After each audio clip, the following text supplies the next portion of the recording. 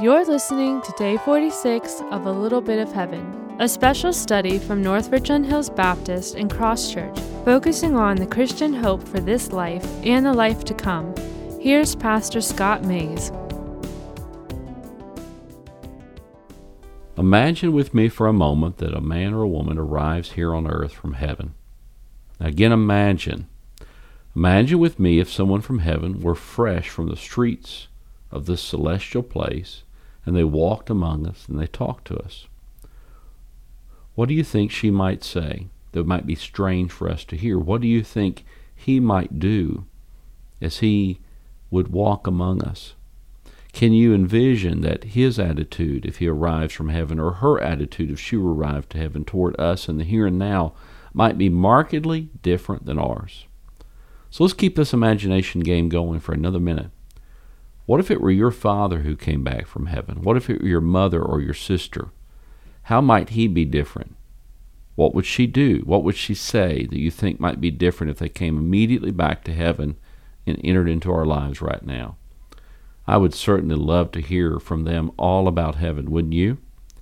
Yet no sooner had we surveyed the greatness of heaven together than I would ask, how should I prepare for heaven right now? What should I be changing in my life?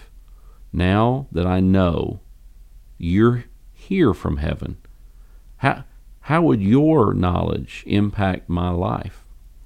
Well, your father, your mother, your sister might look around your home and perhaps they might point out some of the nice things you have. Then they might say, since you only live a short time here on earth in these luxuries, why don't you pinch your pennies for the poor and the needy?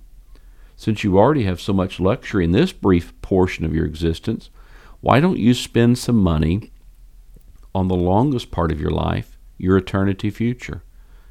Jesus said, do not lay up for yourselves treasures on earth where moth and rust destroy, and where thieves break in and steal. But lay up for yourselves treasures in heaven where neither moth nor rust destroys, and where thieves do not break in and steal. For where your treasure is, there will your heart be also. Matthew 6:19-21. After all, Jesus is the one who did come back from heaven. He's telling us how to impact and change our lives now for the future. And think of that with me for a moment. If Jesus were to take control of your bank account, how would he spend your money differently? Now, some of you will be in heaven very soon. Each Sunday that our church family gathers together for worship, one or two of us slip out of this life to join with the angels in heaven. You don't have to be an old person to make this true. It can happen to the youngest. It can happen to the middle-aged. It can happen to the healthy, the rich, the wealthy. Think about this with me.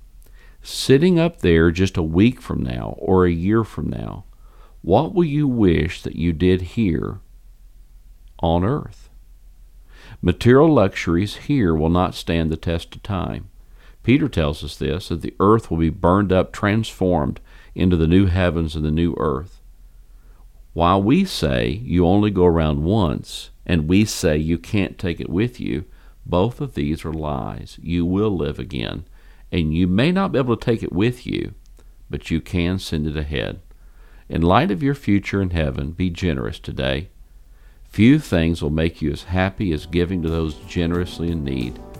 When you sit up in the celestial bleachers of heaven a week from now, a year from now, or a decade from now, you'll be so glad that you spent every penny on advancing his kingdom and spreading joy to those in need.